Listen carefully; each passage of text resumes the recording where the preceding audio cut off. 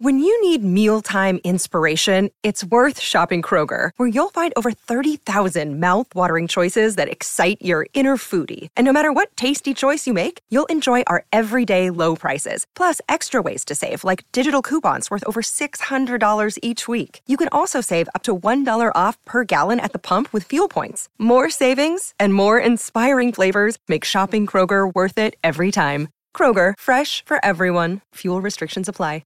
Another day is here, and you're ready for it. What to wear? Check. Breakfast, lunch, and dinner? Check. Planning for what's next and how to save for it? That's where Bank of America can help. For your financial to-dos, Bank of America has experts ready to help get you closer to your goals. Get started at one of our local financial centers or 24/7 in our mobile banking app. Find a location near you at bankofamerica.com/talktous. What would you like the power to do? Mobile banking requires downloading the app and is only available for select devices. Message and data rates may apply. Bank of America N.A., member FDIC. If you open up HBO Max right now, you might notice something. Or rather, the lack of something. 36 somethings to be exact. 36 shows that are just gone. Disappeared from the platform. I actually really do love Infinity Train. Well, I'm glad I was able to help you. Now, come on, we better keep moving. Nah, hard pass. I spent my whole existence living your life. I'm going my own way now. Which is Owen Dennis's cartoon. It was a show that aired on Cartoon Network for 2 years, then moved to HBO Max for 2 years. That's Julia Alexander. She's a director of strategy at Parrot Analytics, a company that measures and studies audience demand. And she writes a newsletter about streaming for Puck News. Julia is like an encyclopedia of all things streaming. So she's been watching closely as Warner Brothers Discovery, the new parent company of HBO, has taken an axe to a lot of beloved shows. And so that show disappeared with all the rest of them. And so that one I was a little upset about. But for the most part, I think it's been targeting series that are not necessarily in my wheelhouse of interest, but I definitely have seen the response online from fans who clearly are very upset about it all. What are they saying? First of all, they're saying, how could this happen? How dare they, et cetera, et cetera. David Zaslav, who's the new CEO of Warner Brothers Discovery, how dare he do this thing? But I think if we take a step back and really think about what they're saying, it is a really strange moment in our lives as TV consumers, as movie consumers, where for the last decade, we were promised more and more and more. We were promised that if you signed up for a streaming service, as you moved away from cable, as a younger generation of people came into entertainment for the first time, that they could sign up for something and a show might disappear from that platform, but it would go to another platform. It wasn't necessarily it was disappearing, it was moving around. And so people got really used to this. We call this generation, which is technically Gen Z, we call them the churn and return generation. What does that mean? Basically, let's say you love New Girl and New Girl moves from Netflix to Hulu, you might cancel Netflix to go to Hulu to watch New Girl. And then if it goes to Peacock, you might cancel Hulu to go to Peacock. You will follow your show. Churn just means cancel. And return, of course, is you'll return when there's something interesting to you. Julia says that the streaming industry and the entertainment industry in general trained consumers to think they could watch what they wanted when they wanted, and it would never go away, even if it went to another streaming service. But now, thanks to Wall Street and corporate mergers and a lot of bottom-line business decisions, a lot of people's favorite shows are suddenly going poof. All of a sudden, when things shift like that, now we're saying, okay, well, things are disappearing because of tax reasons. Things are disappearing because of accounting. It's very boring things to tell consumers about. For accounting purposes, we need to get rid of the show. And when you've told them nothing but more and more and more, and all of a sudden you're saying less and less and less, that's something that gets really upsetting to deal with as a fan, because this is not something that you ever thought could happen, because you were not told that it was going to happen. Now, streaming companies are slashing jobs, cutting spending, and making shows simply disappear. Or, in the case of Warner Brothers, just killing a $90 million movie, Batgirl, that was almost done. So today on the show, Julia unpacks a brutal summer in the streaming industry, what it means for the business and the shows you love. I'm Lizzie O'Leary, and you're listening to What Next TBD, a show about technology, power, and how the future will be determined. Stick around.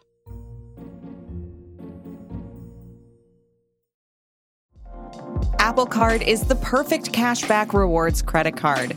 You earn up to 3% daily cash on every purchase every day. That's 3% on your favorite products at Apple, 2% on all other Apple Card with Apple Pay purchases, and 1% on anything you buy with your titanium Apple Card or virtual card number. Visit apple.co/card calculator to see how much you can earn.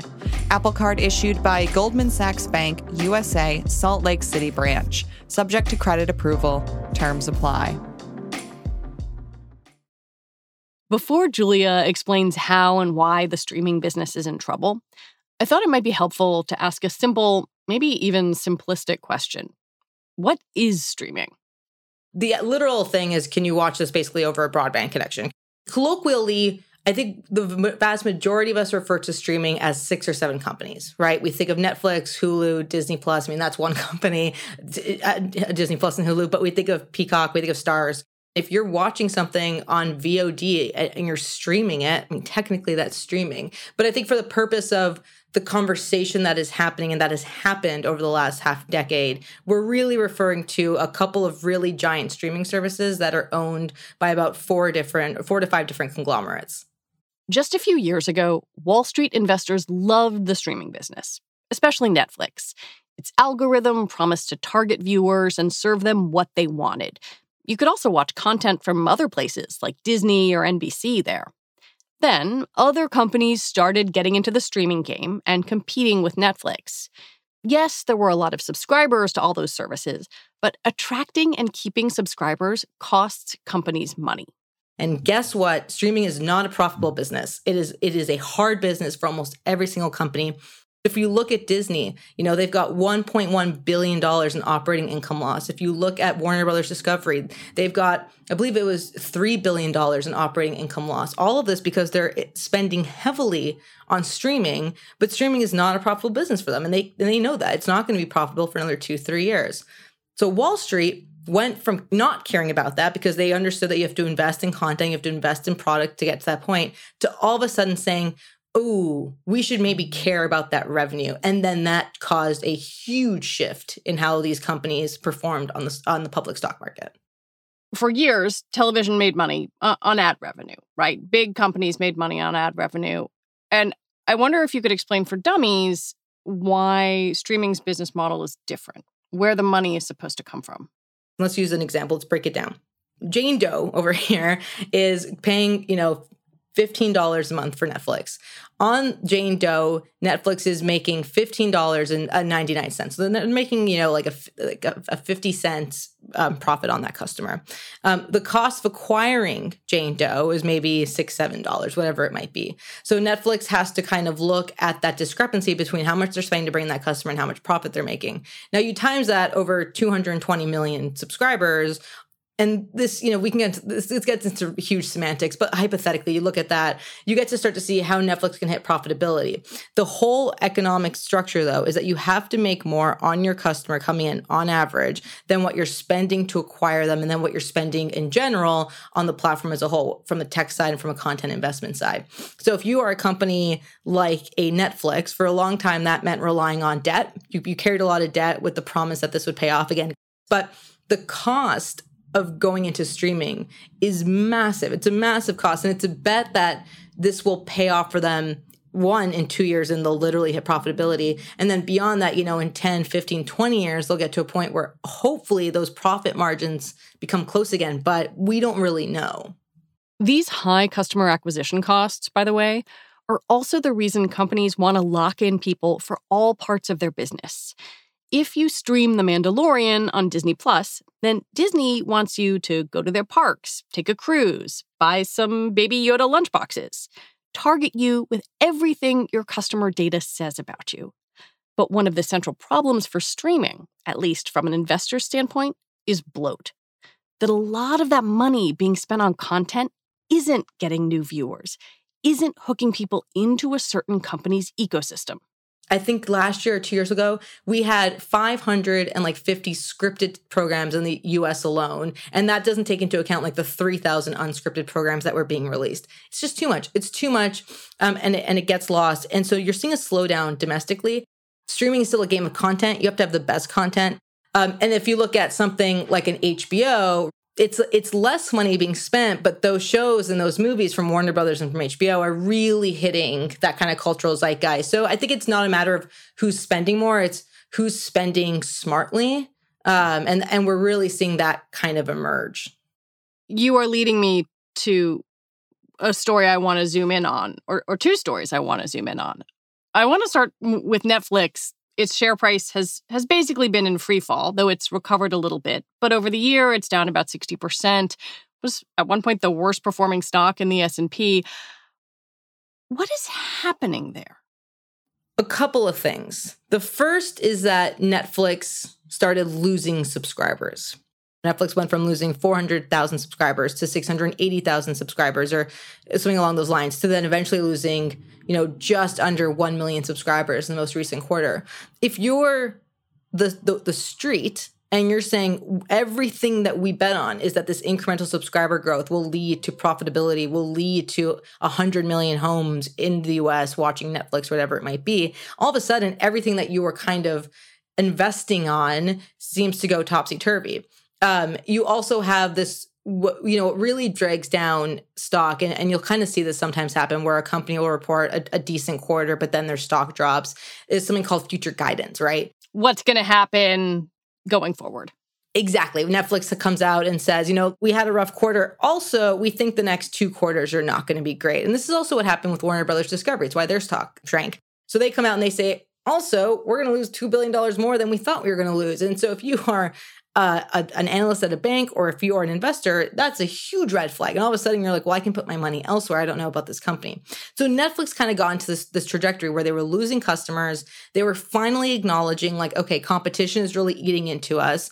Netflix acknowledges that they have to kind of be better about spending. Netflix acknowledges that they have to bring ads in because they're trying to create another route for customers to kind of come into the platform, which is smart, but it can look like a sign of weakness to certain investors. So they start doing all these things, and all of a sudden, the idea that Netflix is this dominant future of entertainment is in question. And when investors saw that and looked around at the crowded streaming landscape, they said, okay, maybe this company isn't worth what we thought it was, and the stock dropped. Also, Wall Street tends to move in herd-like patterns, so behavior can become contagious. I always like to say the stock market is like astrology for men, right? They're kind of, it's like the CEO had like a fight with his wife, and now they're like, oh God, like we don't know what this means. It's effectively what it is in a lot of ways. Is the response to Netflix fair? I think it's valid. I think what has happened, in my opinion, is it's course corrected. The idea that Netflix was a $700 stock never made sense. The companies it was with had arms, right? Think of them like an octopus. Google's an octopus head. It has a bunch of different arms, and it has a product arm. It has a search arm. It has the YouTube arm. It has all these different arms. That's how it makes its money. Amazon has arms. Apple has arms. Netflix is unarmed. Netflix doesn't have arms. It's one tentacle that's kind of like, we have this business, but because it was an algorithm, because it was tech focused, we valued it in a bull market, which basically means at a really strong market as a tech company in the sense of like the biggest tech companies. And that's just not fair.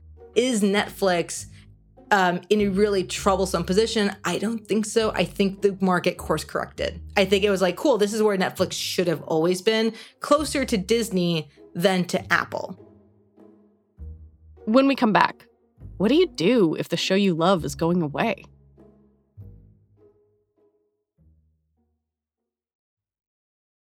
This is the story of the one.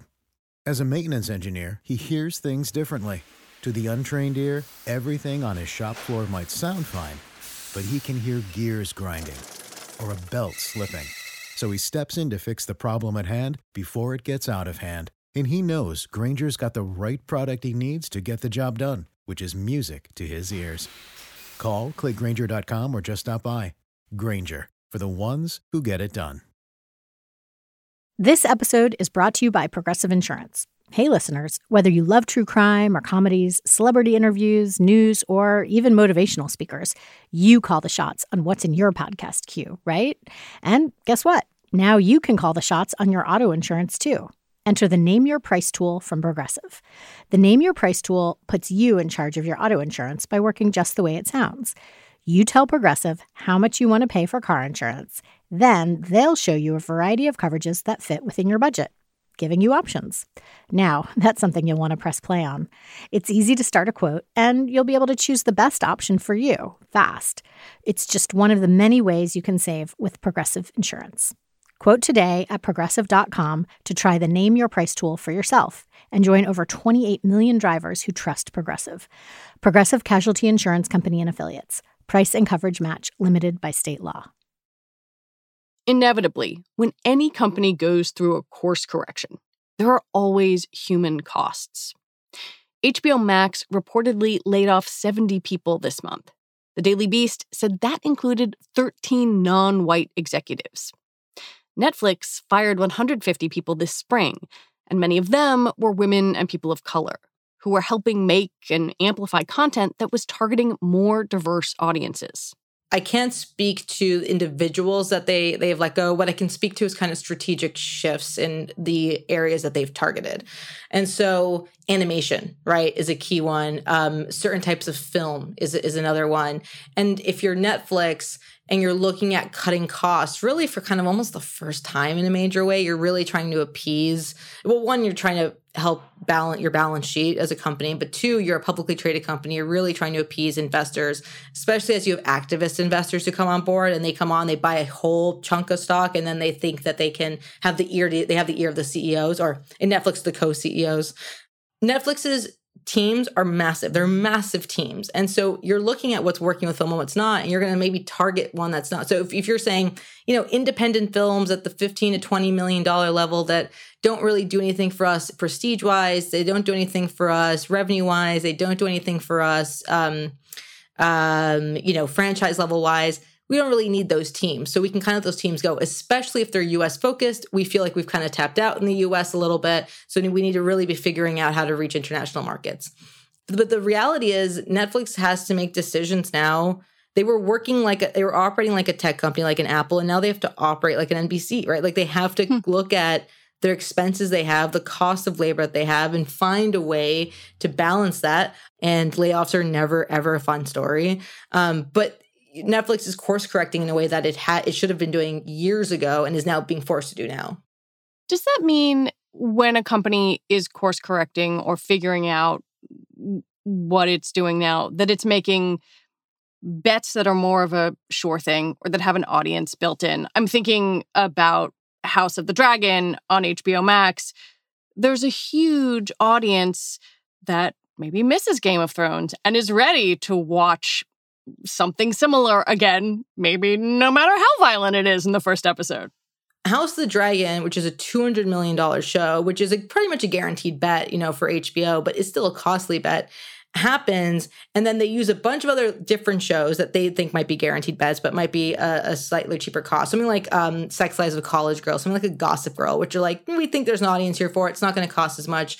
And alongside House of the Dragon, this is going to allow us to create strong enough revenue that we can then invest in shows that we think might perform down the line, but we're not sure on. We really need these guaranteed bets, both at the cheap level and at the expensive level, to bring audiences in. The thing that's happening over the last decade, and we can thank, whether you love or hate this, Kevin Feige and the Marvel Studios team, is that IP, intellectual property, franchises have just become the dominant thing. Everybody wants a franchise. Marvel after Marvel after Marvel after Marvel. And if you are Warner Brothers and if you are Disney, you are lucking out because you have them to the moon and back, right? Disney has Star Wars, Marvel. Warner Brothers has DC, Game of Thrones, Harry Potter. They've got all the ones over there. And so you're seeing a lot of investment in that space because, one, it's guaranteed. Two, if you think about how these companies are built, it's really easy to siphon them into one category. Like, this is movies and this is TV. If you look at a DC or if you look at a Game of Thrones, you can make games on that, which is an entryway for people to come in. You can make merch, you can do experiences, all this type of stuff that's really hard to do with a, drama or a comedy that does not have that same kind of audience built in. So when you see them putting their, Netflix doing $200 million on The Gray Man, it's this idea of like getting to a point where everyone has franchise that then acts as a revenue or a borrow. It should pay for itself eventually. But doesn't that also risk, content becoming boring? Yeah, I mean, absolutely. I think if you asked people about and I say this as someone who really loves this company and loves the series, but I think if you ask people about Marvel now versus Marvel circa 2011, 2012, I think you'd get a lot of people saying like, I don't know, like I'm not as invested in it as I used to be. And I think part of that is an oversaturation, and there's only so much of it that you can do.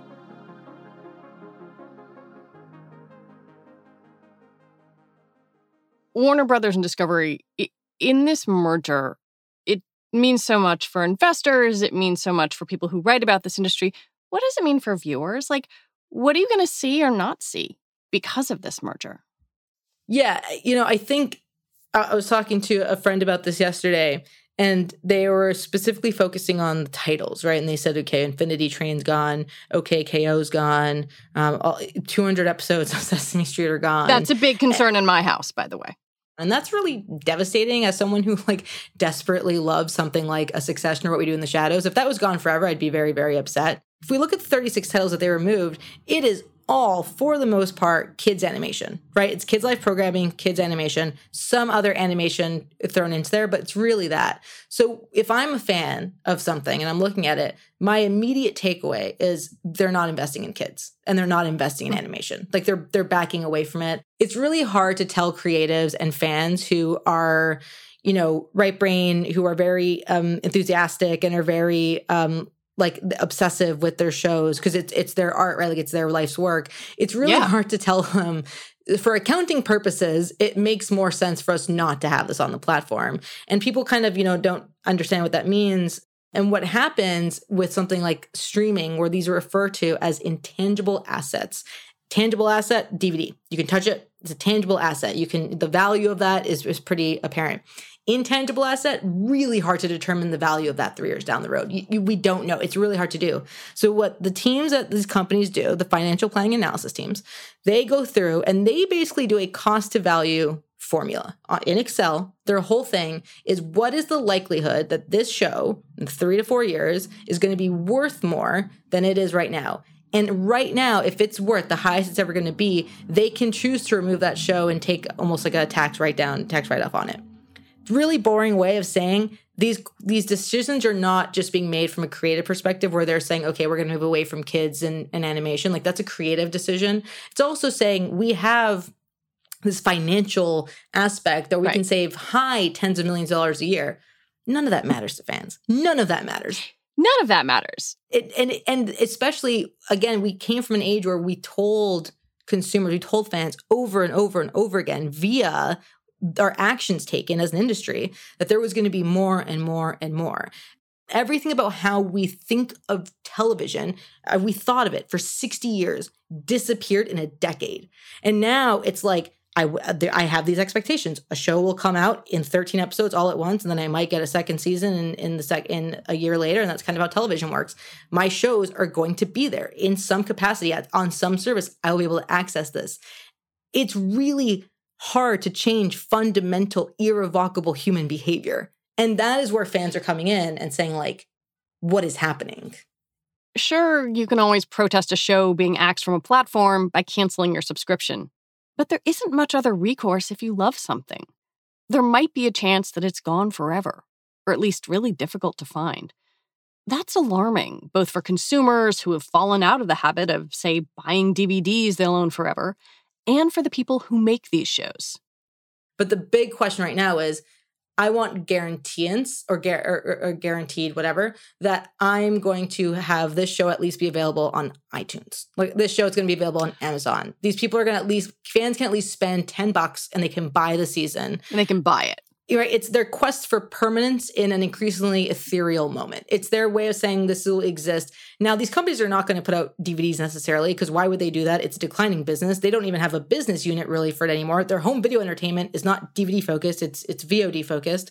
And so you're not going to get physical. But you see that fans are doing this. Over the last week, Infinity Train, all 4 seasons shot up to like the top 10 on the Apple TV or iTunes chart. Like people went out and bought it. Wow.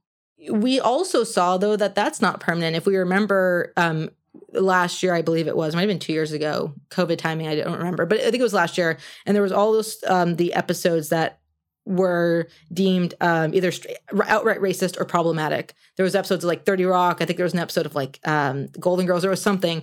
And what we saw happen was those episodes disappear from iTunes. They disappeared from Amazon.